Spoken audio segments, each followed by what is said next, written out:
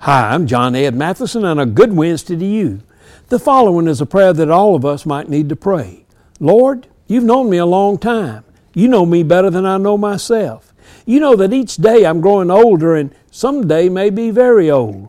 So meanwhile, please keep me from the habit of thinking I must say something on every subject and on every occasion. Release me from trying to straighten out everyone's affairs. Keep my tongue free from the recital of endless details. Seal my lips on my aches and pains. They increase daily, and the need to speak of them becomes almost a compulsion. Teach me the glorious lessons that on some occasion I might be mistaken. Please give me the ability to see good in likely places and talents in unexpected people. And give me the grace to tell them about them and compliment them, dear Lord.